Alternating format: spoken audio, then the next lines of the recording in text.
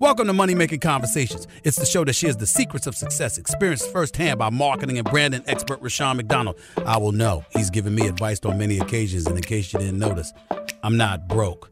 You know he'll be interviewing celebrity CEOs, entrepreneurs, and industry decision makers. It's what he likes to do. It's what he likes to share. Now it's time to hear from my man, Rushion McDonald. Money Making Conversations. Here we go. Welcome to Money Making Conversation. I'm your host, Rushion McDonald. It's time to stop reading other people's success stories. I say that all the time, every episode, and start writing your own. You have to understand it's about you. It's about your efforts, about your planning. And people always talk about the gifts and purpose. I always tell people, if you have a gift, lead with it.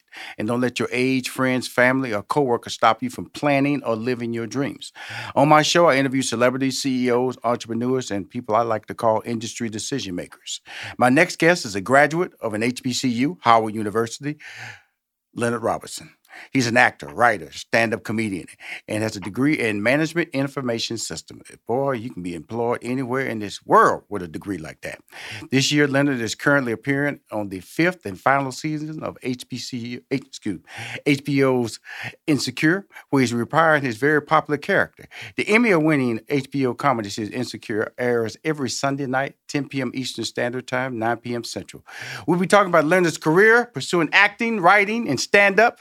Leonard is a company member of the Groundlings, famed sketch comedy and improv troupe, and also as a cast member on MTV for my boy, Nick Cannon's Wild 'N Out. Please welcome to Money Making Conversation from Howard University to Hollywood, Leonard Robinson. How you doing, sir? How you doing, brother? Good to meet you. Well, you're up from Connecticut, and then that's where it all started, right? Yeah, originally I'm from Danbury, Connecticut. Mm-hmm. Spent a little time in Tokyo and went to Howard and really kind of found myself and found my place and purpose over at Howard University and then moved to New York, came to Los Angeles, and now I'm here.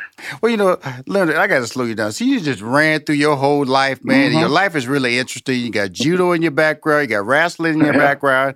You didn't want to get into that whole aspect until you got to college. So slow it down, because that's what this show is all about. Because your resume proves to me that people expect certain people to do certain things when they are heading that direction. And you altered that direction. Why did you alter the direction? Well, growing up in a small town like Danbury, there wasn't a lot of outlets for people who want to act and be creative in that space. And also I had parents who, where that was unfamiliar to them.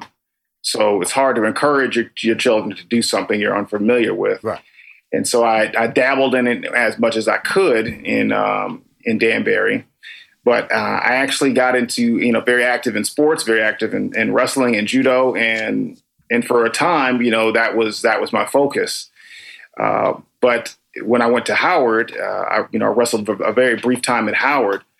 When I got to Howard, I also, majored in business. So, it's years and years of not necessarily pursuing my passion and what I wanted to do. Right. However, I think all those things I did in between are the reason why I'm able to keep doing what I do now, or reason why that makes me successful. The discipline and focus I learned training for wrestling and judo is the same kind of discipline and focus that I bring into acting and entertainment. Well, not everybody who wrestle can act. Just like everybody who rap can sing. So you just talented, my brother. Let's go. We can throw that focus in there, Leonard, but you got talent. Okay, let's go. I appreciate that. Let's go. I like to separate people and give them credit, because a lot of people want to just slide that. Well, he's focused. Well, he can run for a touchdown. No, that guy who ran for that touchdown, that's his skill. That's his blessing. That's what enables him to be great. And in reading your resume and your bio, like my degree was in mathematics. My minor was in sociology. And I went to work for IBM, and everybody thought I was going to, live a life. I thought I was going to live a life as a career as an IBM executive. But then I realized that wasn't me. It was realized that, it wasn't creative enough for me. I think that was my turning point. I realized that I was going to be boxed in one day, and I was not going to be happy with my life. Was that a similar tone with you? Oh, 100%. I mean, my father worked for IBM over 23 years, and that's why we spent a little time in Tokyo. Was transferred to Tokyo for 3.5 years. So it was in my blood just to be familiar with computers and business. Yes. So, my undergrad was in management information systems. I ended up programming and doing systems administration work out of college for a little bit. And the story I always tell is I had switched to a small boutique consulting firm, and I was doing a lot of back-end programming, making websites basically is the short of it. All the engine that runs a website that you don't see. And working long, long hours, an average was 14 hours a day. And there was one day when our project had stopped and we were waiting for another project, and we had nothing to do for weeks. And I was literally banging my head on the desk saying, what am I doing here? This is not where I'm supposed to be. What do I need to do? And about the fourth bang, I just popped up. I was like, I can quit. And it's such a simple thing. Right. But, for a lot of people, you get put on a program, you get put in on a path, and you think, well, this is what I'm supposed to do. I went to Howard University. I studied business. I pledged Omega Psi Phi. I became the boss list of our chapter.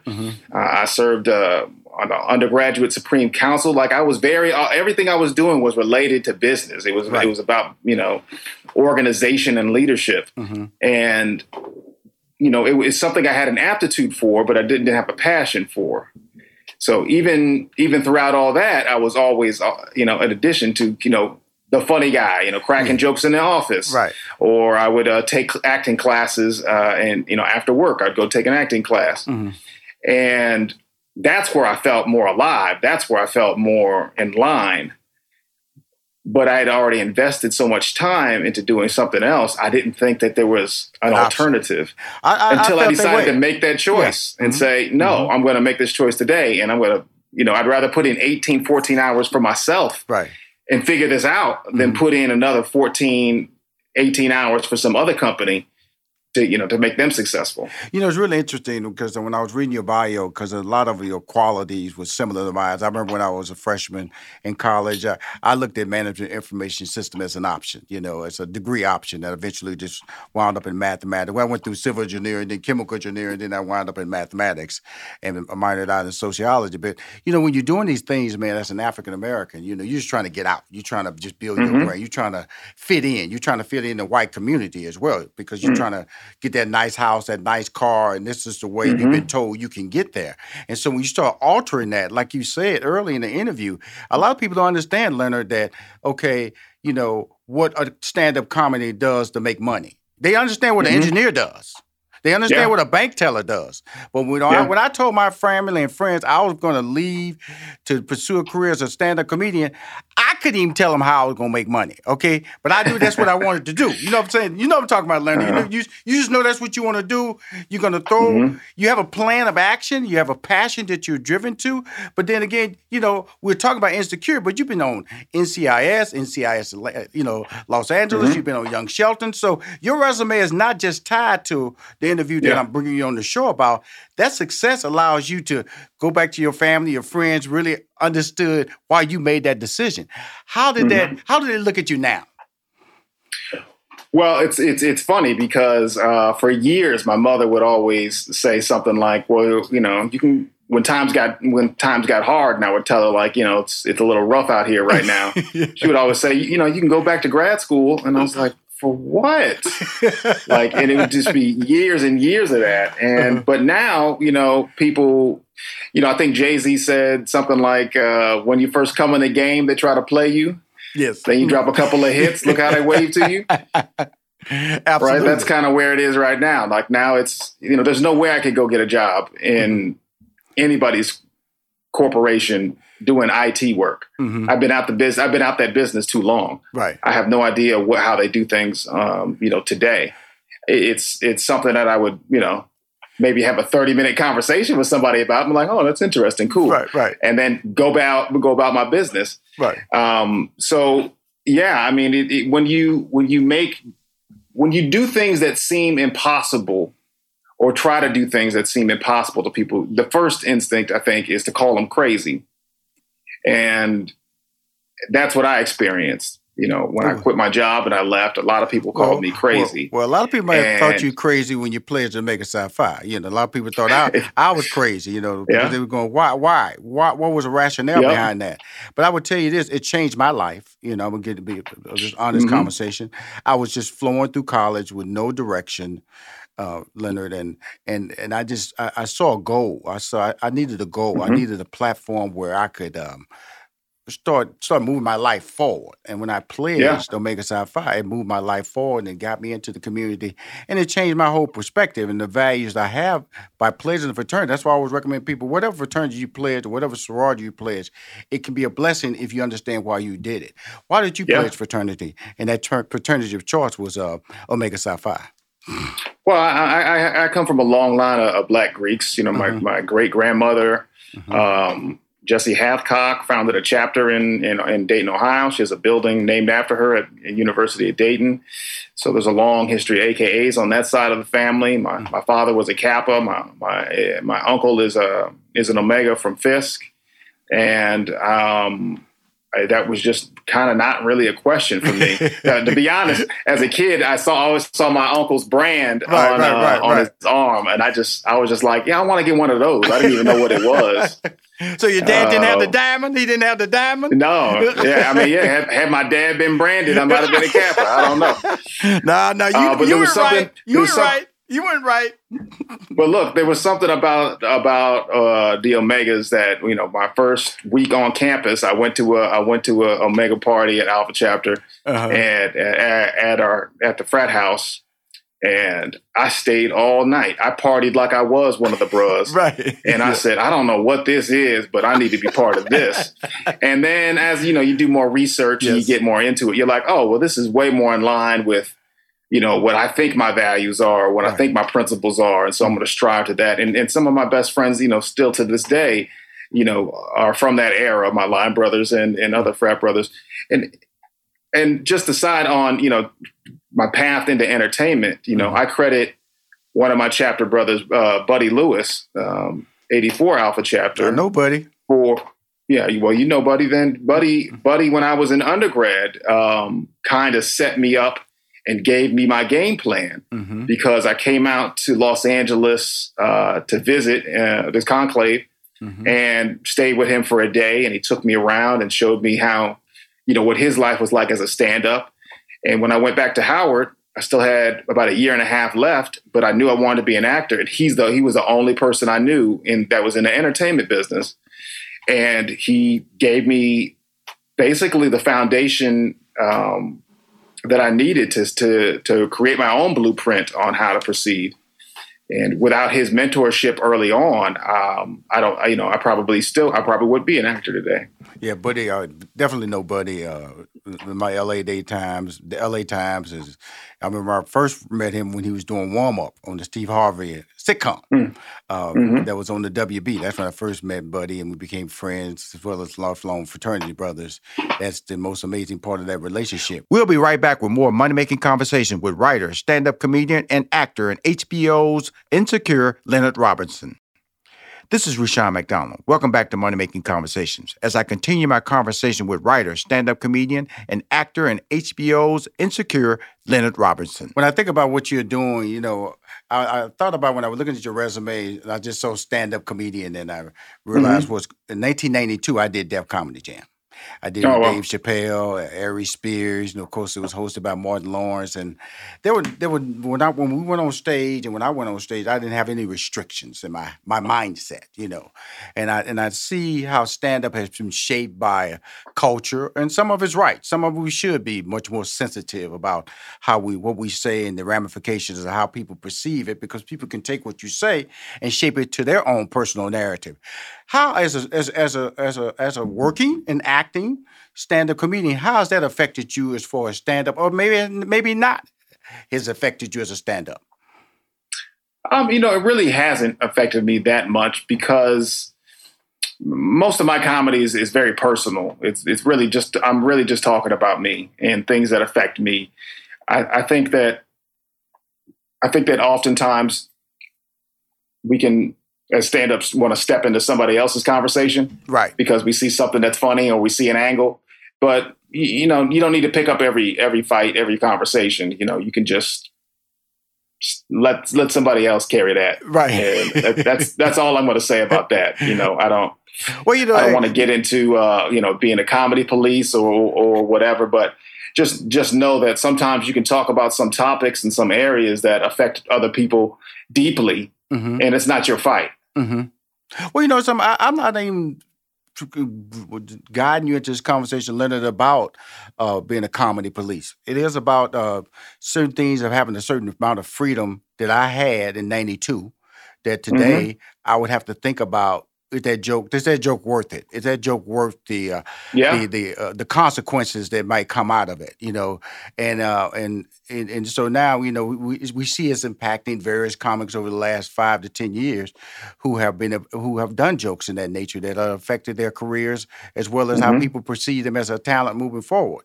And my whole thing, it didn't affect me because, like you, I was always talking about my lifestyle, my journey, my personal. I never went into social areas of concern and natures like that. But it is different though. But doing stand-up comedy is different today. Would you agree?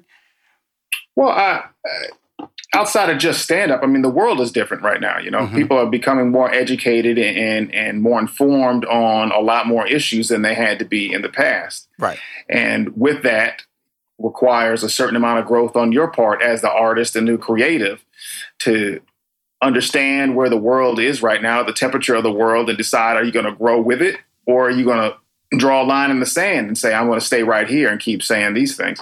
You know, you see it politically, you know, the last couple of years, the whole America first, bring back the good old days. Right. Well, it's like, well, when you say things like that, well, good for who? Right. You know, because the words that you're using don't sound like it's going to be good for me. Yes. You know, the interesting thing about this whole world we live in is that, you know, there are opportunities to come into your life that make a game-changing role play in your life. And I'm going to say that's Insecure, Leonard. Your appearance on it, because you did Wild 'N Out, and I want to talk about that with Nick Cannon, because Nick Cannon is a very good friend of mine as well. But Insecure is a groundbreaking series. You know, it airs on HBO. I saw the new season that aired last night. I would just say last night, the first of the 5th and final season. How did you get cast on that, and how did the opportunity come your way as far as an audition? Well, I was really fortunate in that respect, and then I started auditioning way back in the, you know, at the pilot level. And I auditioned and tested for the pilot, and then that didn't work out. And then they brought me back in for another role when the show got picked up, and that didn't work out. And they brought me back in for about 2 or 3 more roles after that before I landed the role of Torian Jackson. So I really credit Issa Rae and Prentice for just having the determination, I want to say, on their part to work me into the show some kind of way. You know, often as actors, we always say, like, you know, don't worry about trying to book the job, try to book the room, you know, so that they'll know who you are and they'll find something for you, or, you know, just do your best.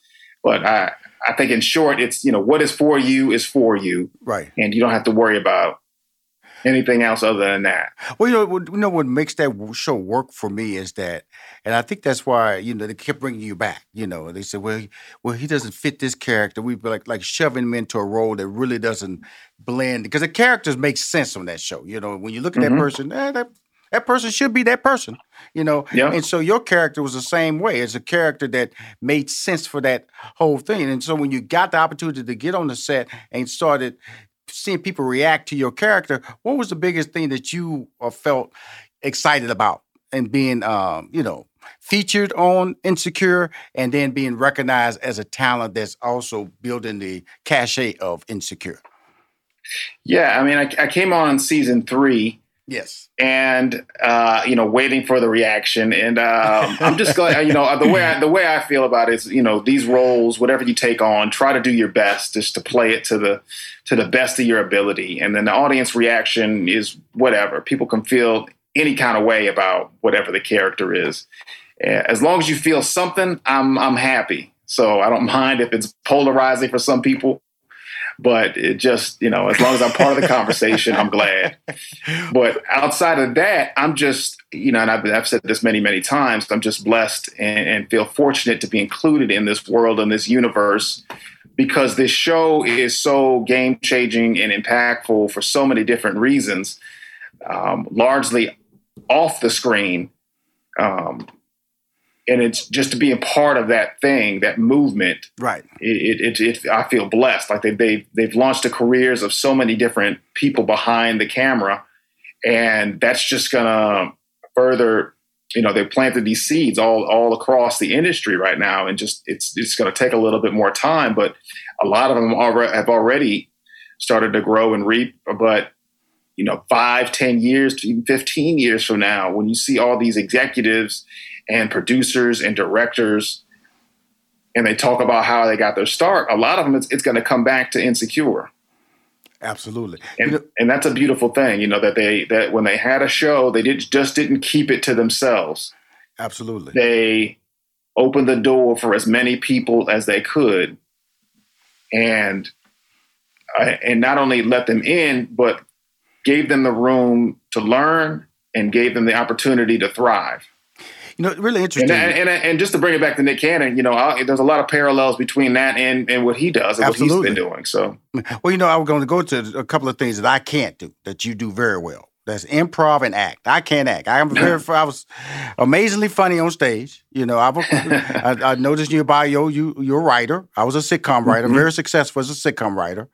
But the whole aspect of improving, which Steve Harvey, who I managed, was a brilliant improv person. And what separates the improvisational side, Leonard Robinson, from the acting side?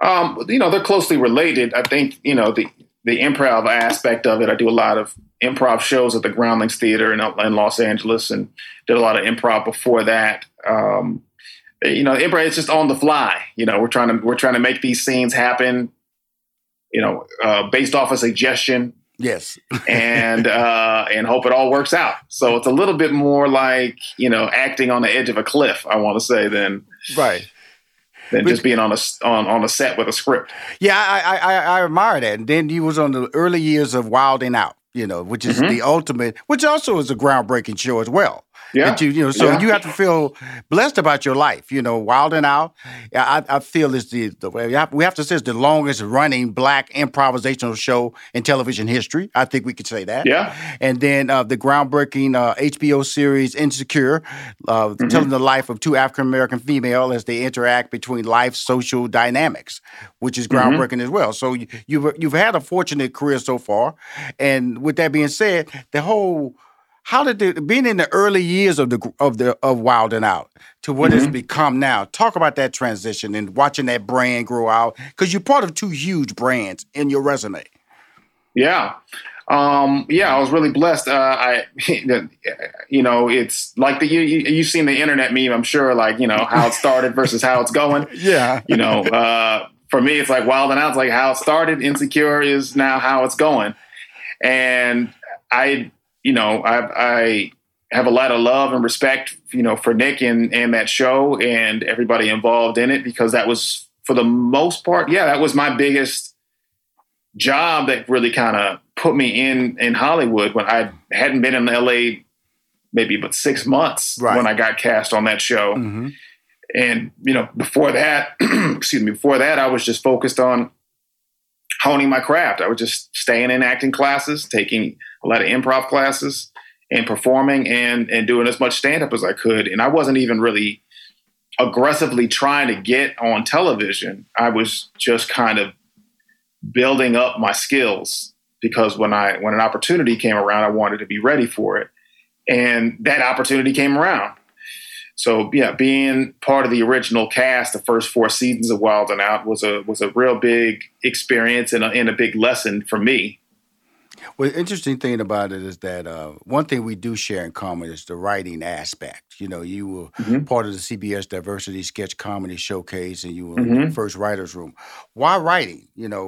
Why that goes back to that logic, I think, that's in your life, that focus that's in your life, that being able to understand 2 + 2 is 4.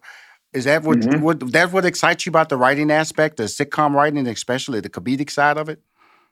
What's funny is, again, and it probably all leads back to Buddy Lewis again, because when I met him in Los Angeles, he was writing. Absolutely. He was also doing stand-up, but he was also writing. And I had that little seed in my brain.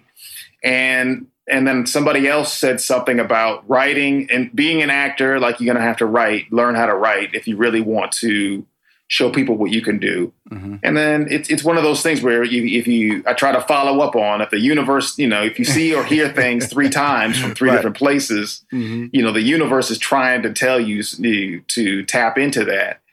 And so for me, the writing is a way to make sure that I always have an option on bringing my voice and point of view to the world.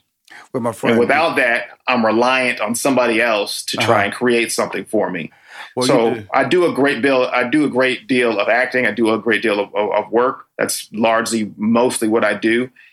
In between, I'm writing. In between, I'm writing and preparing for the next thing. I'm just fortunate that I keep getting interrupted by a bunch of acting jobs, so the world's got to wait a little bit longer to see a little bit more of my writing. Leonard, don't use the word interrupted. That's a blessing. That's a. You're right. You want them the bookings. We don't call them interrupted. We call them bookings. It's that old famous part. You sit around the house and then one day you get that phone call. You get 3 dates as a stand up on the same date. You go, hey, where were these? Yeah. Why couldn't they be separated week by week by week or month by month by month? Exactly. But man, I'm happy you came on my show, man, because I wanted to hear your story, and I consider some things that you've done a younger version of me, and you're doing great. And you're a graduate of Howard, a pledge to Omega Psi Phi. Just a value system that comes with pledging the fraternity, the sorority is what I push. And the fact you starring on the final season of Insecure, keep winning, man. I would always be a fan of yours, man. If you ever want me to promote, I'm based in Atlanta, Georgia, so know you got a frat brother. I know Buddy Lewis. If you call Buddy Lewis right now, he say nothing but positive things about our relationship. So when you come through Atlanta, Georgia, make sure you stop in. Now, come by my office and we'll break bread together, okay? Oh, no problem. I appreciate it, and I will follow up on that. Oh no, I know you will. I know you will. And guess what? I aim to please my young frat brother. Okay. I appreciate you. Okay, cool. Thank you for coming on Money Making Conversation, Leonard Robinson. Thanks for your time. I appreciate it. If you want to hear any of my interviews or see any of my interviews, please go to moneymakingconversation.com. I'm Rushion McDonald. I am your host. We will be right back with more Money Making Conversation with Rushion McDonald. You are now tuned into the Money Making Conversations Minute of Inspiration with Rushion McDonald. Hi, I'm Rushion McDonald for Money Making Conversation with your daily Minute of Inspiration. Recently, I spoke with the CEO and founder of the American Black Film Festival and Howard alum, Jeff Friday.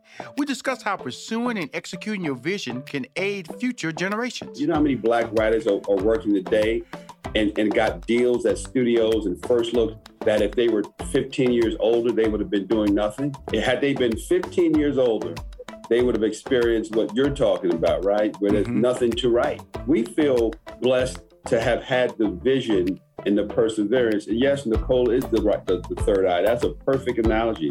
As a founder, you get so obsessed with the details, you often can't see things because your mind's not clear sometimes. So you do need that person who you trust to be that. If you want to listen to this full interview with Jeff Friday, it's available on moneymakingconversations.com. Now let's return to Money Making Conversation with Rushion McDonald. My guest is Aida Rodriguez. She's a comedian, actress, writer, and producer. She stars in her first hour-long stand-up comedy special, Aida Rodriguez Fighting Words. And believe me, she's fighting. She's doing it, toe-to-toe. She's Muhammad Ali. She's all that. Smoking Joe Frazier. She's Mike Tyson. It starts November 4th on HBO Max, which I do have. And I have seen her special. It's very funny. Aida's HBO comedy special is based on her incredible life story, which includes surviving 2 kidnappings, sexual abuse, and a period of homelessness with her children. It's a comedic. Then I'm going to slide right back to the word comedic. It's a comedic, no-holds-barred exploration of identity and family. Her special concludes with a documentary of Aida's travels to Puerto Rico and the Dominican Republic. The comedy special / documentary celebrates Rodriguez's vibrant Puerto Rican and Dominican heritage as cameras capture her reuniting with her estranged father and paying it forward for up-and-coming comedians. Please welcome to Money Making Conversation, Aida Rodriguez. Good morning. Well, Aida, First of all, my background is a stand-up comedian. Okay, I've done Def Comedy Jam, BET. I've done specials, all that's stand-up. Managed Steve Harvey. Did share the stage, Madison Square Garden, many large venues around this country with him. So from a stand-up comedy perspective, I always tell people comedy is like a 180 look at everything. You might be looking this way, then we just flip it. And that's where we can see comedy when you might see sadness. And so your special is kind of like built out of that. You talk about your journey as a stand-up comedian coming out of the COVID setting and you're doing it in the Bronx. Why did you do it in the Bronx? And what inspired you to do an hour-long special? So, that is the playoffs for a stand-up comedian, is to actually get a special, an hour-long special. HBO has always been the home of amazing comedy. Yes. It is a coveted space for stand-up comedy. And HBO Max now, which is, the streaming platform that is creating a way for a lot of people. I've always wanted to be there and do the great things in comedy that a lot of people have done. And my heroes like, Richard Pryor and George Carlin and so on and so forth. The reason I decided to do my special in the Bronx is one, the Bronx is where I was kidnapped from when I was a little kid. My grandmother took me from my mother while we were in the Bronx, and my brother was born in the Bronx. And the Bronx is where I lived before I moved to Florida. Mm-hmm. My mom and I, moved there. We were on the run with my mother's partner at the time. But I wanted to go back and sow back into the communities that have sown into me. Right. I think that many of us, we ascend and then we go do comedy specials and venues that our people don't have access to. And so I could have done that special anywhere, and where my people got to get profiled. And when I say my people, I'm talking about people of color, Black people. Mm-hmm. So when I decided to do it in the Bronx because I wanted to bring something to the Bronx. The Bronx was devastated by COVID. Right. They have had a lot of things happening in that community, a lot of Black and brown girls being kidnapped and for human trafficking, just a lot of things that have been devastating the community in the last few years. It's always been there, but the last few years have been worse because it was devastated by COVID and the economy was bad there. And I wanted to bring money to the Bronx. I wanted to bring and I wanted the people of the Bronx and in the neighboring communities to have access to something that would bring them joy. Well, first of all, super talented. I'm talking to Aida Rodriguez. Her comedy special, Fighting Words, is airing on HBO Max. When I look at you, first of all, you look so. Here's just a compliment too. You look. First of all, you're very attractive, and but it also looks like you could be my fourth grade teacher. You know what I'm saying? I've always wanted to be a teacher. So that's good. That means you're approachable. That means that you have a kind heart. That means that when you speak, there's a sense of understanding and sharing information. And so when I was watching your comedy special, it felt like I'm laughing, but you were sharing information and then breaking it down and educating me at the same time. But we get to laugh at the education. Is that just part of your comedy stylings? I believe so. I think that I work on not being preachy. A lot of comedians can be really preachy on stage. I like to come from the perspective of I have had such a life, and there have been some things that have been traumatic, some things have been hard. A lot of things have been good. I had an amazing grandmother that poured strength into me. Mm-hmm. And I just think that it's important for us who are comedians, wherever we stand on that comedy spectrum, to be true to ourselves. And so for me, it's about, my favorite comedians are George Carlin and Richard Pryor. Right. And every single time I watch them, even now, things that I've watched before, I still learn something. Mm-hmm. So I wanted to... I just wanted to be true to my voice. And I think that this was an opportunity where I could just be me and just do what I needed to do without feeling the pressure or the censorship or anything from anybody else. Well, you told a good story, a great story, because it's a story I couldn't tell, Aida. So I always tell people it's important that when I look as a stand-up comedian or former stand-up comedian, I always feel I'm going to be a stand-up. I don't just tell you that. It's in your blood. It's in my blood. No, it doesn't go away. You're so funny. Oh, you should go back on stage. No. What you do, see, this is the difference between me and you, Ida. You see, you are a blessing. God just gave me the gift to be funny. And my mind was always weird. I'll be on stage. I would be on stage telling jokes, and white people be laughing. I go, are they laughing at me, or are they laughing at my joke? That's how weird my brain would go. And I realized, something, Rashawn, stand-up's not for you. And then thank God, Def Comedy Jam came out, and I was able to go on stage and make my audience to look like me laugh. And then I realized, something? I want to be behind the camera. I want to be a writer. And so when I look at you, comedian, actress, writer, producer, so you're sharing a lot of hats, which also you share on this special as well. What do you enjoy the most? I know you have a great comedy special. I'm telling you right now, I enjoyed your comedy special.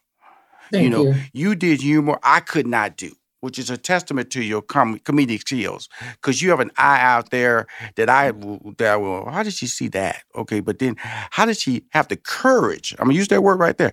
Courage to go on stage in front of strangers. You do the special, the front row you got. That's your people. But the rest of that room, you don't really know, okay? So you going on stage doing your thing. Talk about your approach to comedy, Ida. So funny, for my special, we sat the people that I knew in the back and put the strangers in the front. We did the reverse because the people that I'm closest to make me a little bit nervous sometimes because they know me. They know me so well. So I don't ever want to look and see a weird reaction from someone that I know, because then I gotta live with you for the rest of my life. I've decided. I grew up in the inner city of Miami. I grew up in the hood. And part of what we used to do when we were kids, we used to do yo mama jokes. We used to do roast, we used to call it, we used to crack on each other. People call it joning. They call it roasting. They call it all that other stuff. But that's what we used to do. And when I realized that what we were doing was processing our pain through laughter, that I decided that when I started writing comedy, I would just channel that and say, how do I approach talking about sexual abuse? It's such an uncomfortable topic. It's taboo. People don't want to talk about this stuff, but it happens so much in our communities. And I wanted to release people of guilt and shame. So I sat down early in my stand-up career, and I just made a decision that I was going to talk about the things that were uncomfortable, because it helped me also heal. And so my writing process is I write first and then I incorporate the jokes, because I think about the things that I want to talk about. Because I watch other comedians and I appreciate their comedy and I love their stylings and I watch what they're doing. But I know that my journey is different. And Tiffany Haddish is a really good friend of mine. What she does in comedy, she also does processing pain. She's also very physical. She's got a lot of physicality in her comedy. Yes. She likes to be really silly sometimes. And that's just not my personality. You just told me I look like a fourth grade teacher, because that's just who I am. Right. And had I not encountered Chris Rock behind the scenes, had I not encountered Dave Chappelle behind the scenes, I would feel like I'm not a comedian. I would feel like I'm not cut out for this. But the people who I really respect and whose style of comedy I like Bill Burr, they're just like me. When they're behind the scenes, they're just chilling. They're not like cracking jokes. They're not on all the time. They don't need all the attention in the room. Oh my God, yes. I know exactly. So I was like, I am a comic. I know exactly. But the interesting thing about it is that as a comedian, we always trying to get to the next laugh real fast. Or, you gotta hit that joke, otherwise I'm gonna freak out on stage. It's more important to get your story out, and the laugh will be associated with it, but it's really more important to you to get it's a message in your stand-up comedy. I'm just telling everybody, I had never heard of Aida Rodriguez, not a negative thing. When I say never heard of her. It's okay. It's okay. You know what I'm saying? That's life. They but she's a stand-up. I'd heard about her work that she had done. I'm talking about when I say heard, seeing her. And so when I sit down and I do my due diligence. If I'm gonna interview someone as talented as you, I'm not just gonna halfway go through the process and go, "Oh, girl, you funny, because I think you have a craft, and it's a very key craft because you can't sing your way out of a bad joke. You know what I'm saying? You know, if joke ain't going, you just can't suddenly just start singing, you know, and start tap dancing. That ain't what we do as stand-ups. You know, when that ship start going down, you know what I'm talking about. That ship start going 100%. Down, girl, you are sunk. And so watching your journey, we talk about that's what you decided, but how did you get into stand-up comedy? And then when you realized that, you know something, I can do this. Those are two questions right there. So I'll tell you the truth. I love stand-up comedy since I was a little kid. My uncle David, who is the youngest of my uncles. My mother had me really young, so I grew up in the house with my grandmother and my uncles. And my uncles were, you know, my uncles gave me hip hop, they gave me comedy, they gave me Bruce Lee, and they gave me, more important than anything else, and you mentioned them earlier, they gave me Muhammad Ali. Right. So, you know, I always was fascinated with comedy. I used to grab the broomstick to entertain my mom. She said I used to put a towel over my head and I used to make her laugh. I used to sing to her. I used to ring, but she's like, I always made her laugh. I always was fascinated with comedy and it was something that I wanted to do, but I wasn't encouraged to do that because women, especially in my culture, are never encouraged to do stuff that feels masculine. Right. So I was doing my friend had a birthday party and she invited me to come do a roast because she always thought I was funny. And she was like, I don't want anybody who's not thoughtful to roast me because I don't want somebody to just, you know, degrade me or just do me for no reason. I wanted to be thoughtful. And so she was like, I know that if you do it, it's going to come from a place of love. But she also invited Chris Spencer to do that because Chris Spencer and her were classmates. So after the roast, Chris Spencer comes up to me and says, write this down. He was like, the Westwood Brewing Company. And I was like, what's that? He said, that's an open mic. He said, you, my friend, are a stand-up comedian and you need to, because my career just was not taking off as an actress. I'm tall, I'm 5'10", and that's just, it's really hard when you're tall and not white. And let's just keep it real, you know, in this business, you know, there you got Charlize Theron, Sigourney Weaver, but it's just been really hard for tall women who are not already famous. Cause of course, Tyra Banks can get a role. And so he was like, you should do stand-up. You should at least try it. He said, I could be wrong. He was like, but I know what I know. And when I see a stand-up, I know what it is. And I started doing it. I was on the radio. I was talking somewhere and Speedy invited me to come do Speedy's Comedy Corner on the Foxhole. And he also was like, girl, you need to start doing stand-up. You are a stand-up comedian. So they had this comedy show that they were doing with the Foxhole in Arizona that was hosted by Bernadette Stanis, who is Thelma from Good Times, the queen that I love this woman. She was like the epitome of beauty to me when I was growing up. I love it.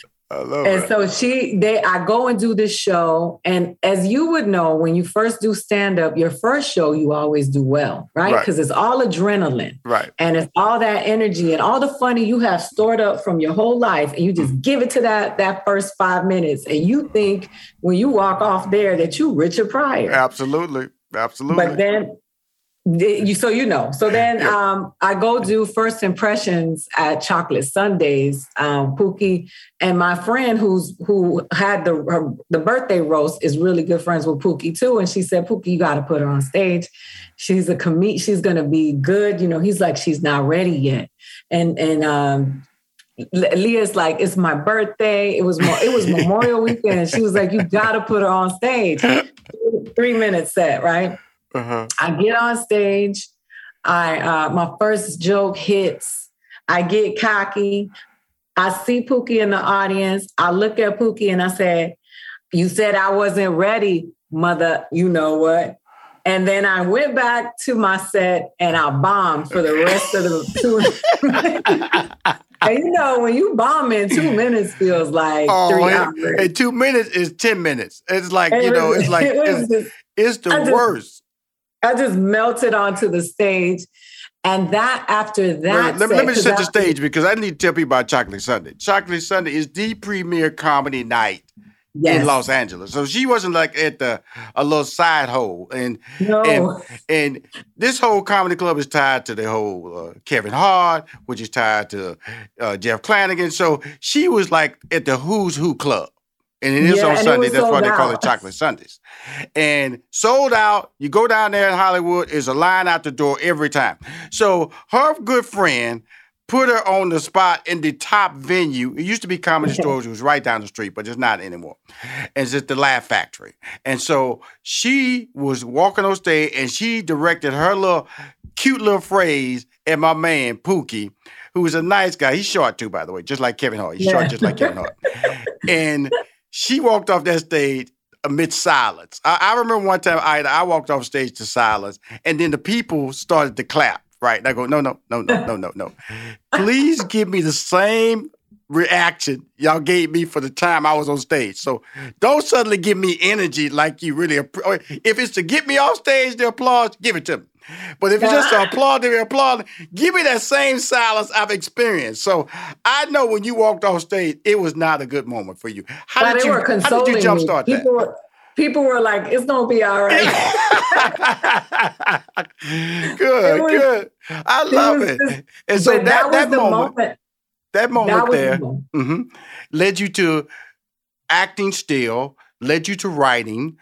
But that was the moment though when I bombed though, and I'm sorry to cut you off, but that was the moment because I did really well in Arizona. That very first show that I was on stage, absolutely, I got a standing ovation, and I realized I wasn't talking about nothing. Right. I didn't have a set. I was just on stage talking, and they were laughing at what I was saying, and I thought that was stand up. Right. When I went to Chocolate Sundays and I actually wrote some jokes and bombed is when I realized that stand-up comedy is an art and a science, and it's not just people talking. There is structure behind it. And that was when I bombed, was when I said to myself, I want to do this. I want to figure this out. Right. I want to get on that stage and get the laughs from beginning to end. And I'm going to sit down and I'm going to figure out how to do that. Well, Aida Rodriguez does not bomb in her special, HBO Max special called Aida Rodriguez Fighting Words. No, she's hysterical. And by the way, she's 5'10", but I got to compliment her. She has beautiful legs, y'all. She wears an outfit where she reminds everybody that she's 5'10", and it's white, and she is like, now, how did you pick out that outfit? I got to go there because I said, her legs are beautiful. Asking. Huh? I appreciate you asking about that because that outfit means a lot to me. So the designer who made that outfit is a Latino designer that was on Project Runway who reached out to me on Instagram and said, hey, I don't know how, but he's like, I love you. I love what you stand for. And his name is Celestino. He said, I want to make something for you. How do I show up for you? So we talked about it. He actually made all the outfits that I wore in the special, the ones I wore in the Dominican Republic, Puerto Rico, and the one I wore on stage. But those cutouts that you see at the top are the cutouts of the Taino people, which are the indigenous people of Puerto Rico, the Dominican Republic, Jamaica, and that's my grandfather's tribe. So that's what inspired that outfit. Beautiful. Now, let's go to the documentary side. You know, I don't know if I got sad, you know, your dad, you got to meet him, that uncomfortable moment. It was uncomfortable for me watching it. Aida, when you finally met him, do I hug him? Do I open the door? Do I say, Daddy? What the heck is good? What was running through your mind meeting your father and meeting your father being taped simultaneously? You know, it was a chance that I took. Couple of reasons. One, I wanted to have that moment forever because my father's older. And I don't know, because of COVID and all of the stuff that was happening with his him being deported and not being able to come here and all of that stuff. I was like, I don't know when I'm going to see him again, if I'm going to see him again. But I definitely want to hold that moment because you can't see it when it's happening. You can only feel it. So I wanted to go back and see it, which I saw it was really painful to watch. The other thing is that there are a lot of us who have not grown up with with a parent, a mother or a father, and we have this idea about what it's going to be. We have when I meet my father, we're going to hug, we're going to make up for lost time. And I just wanted to give a nod to a lot of people who have experienced this and just to let them know it's okay. Sometimes somebody's not in your life and, the Most High knows the most. And so for me, it was, I wanted to just free a lot of little girls and little boys like me who haven't been around their parents and to let them know that they're not alone, that a lot of people go through that. And it's okay to feel what you feel. Well, because you saw, I didn't look excited. I didn't I'm going to tell you, like I said, when I say the word comfortable, it's good. It's a good uncomfortable because this is a sincere moment. This is a moment that, two ways. She could be dreading this moment and she could be wishing for this moment simultaneously, which leads to like a lot of doubt and a lot of question. And you feel it all in that one moment right there. And even when he sits down, he doesn't know what to do either, And so you have two people coming into a space.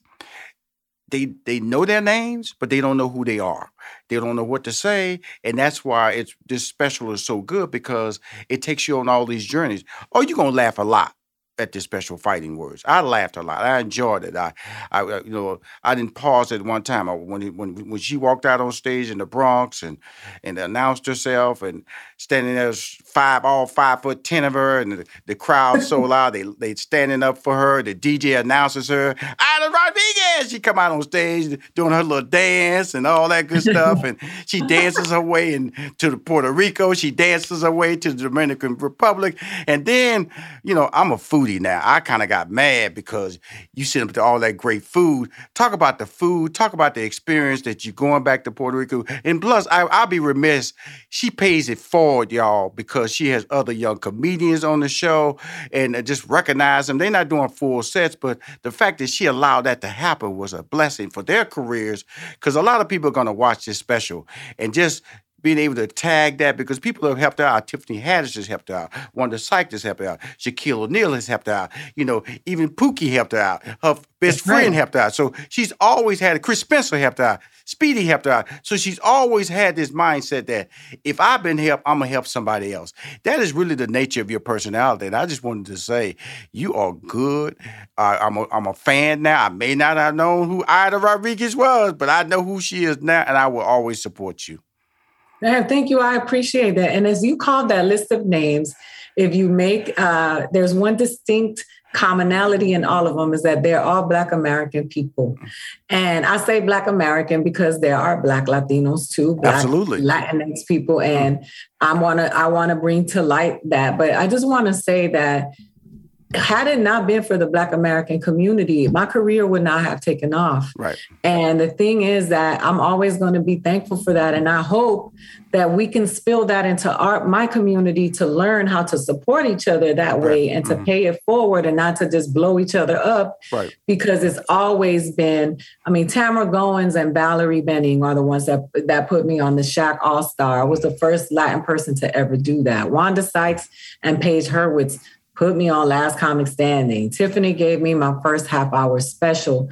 And that has always been something very important and meaningful. I grew up in a predominantly Black and brown community. Right. My high school had 2 white kids. Everybody was Latin or Black.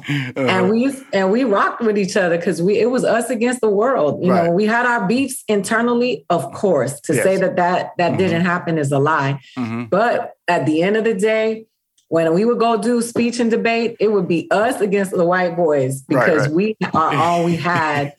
And I'm always going to be eternally grateful for the people who showed up for me. Kevin Hart also put me on LOL. He's the first person to put me up on a stage in Montreal for the Just for Laughs. I remember that. That was a couple of years ago.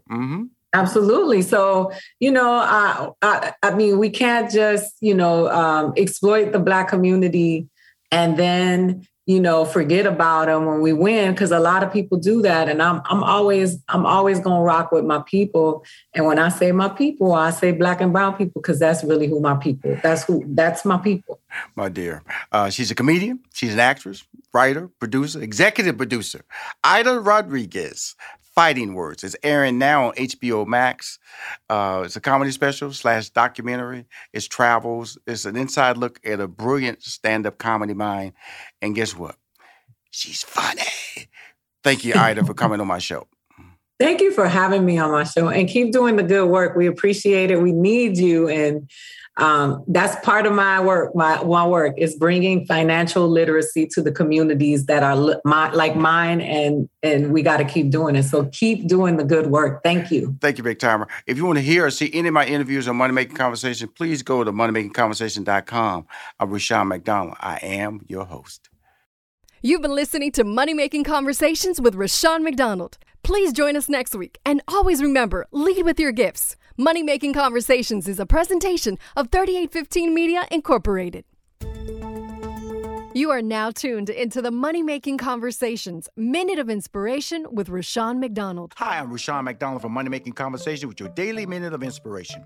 This week I sat down with executive coach, pastor, and author of Chasing Failure, How Falling Short Sets You Up for Success, Ryan Leak. He champions operating based on the true desires of your heart as opposed to being pressured by others to fit their expectations.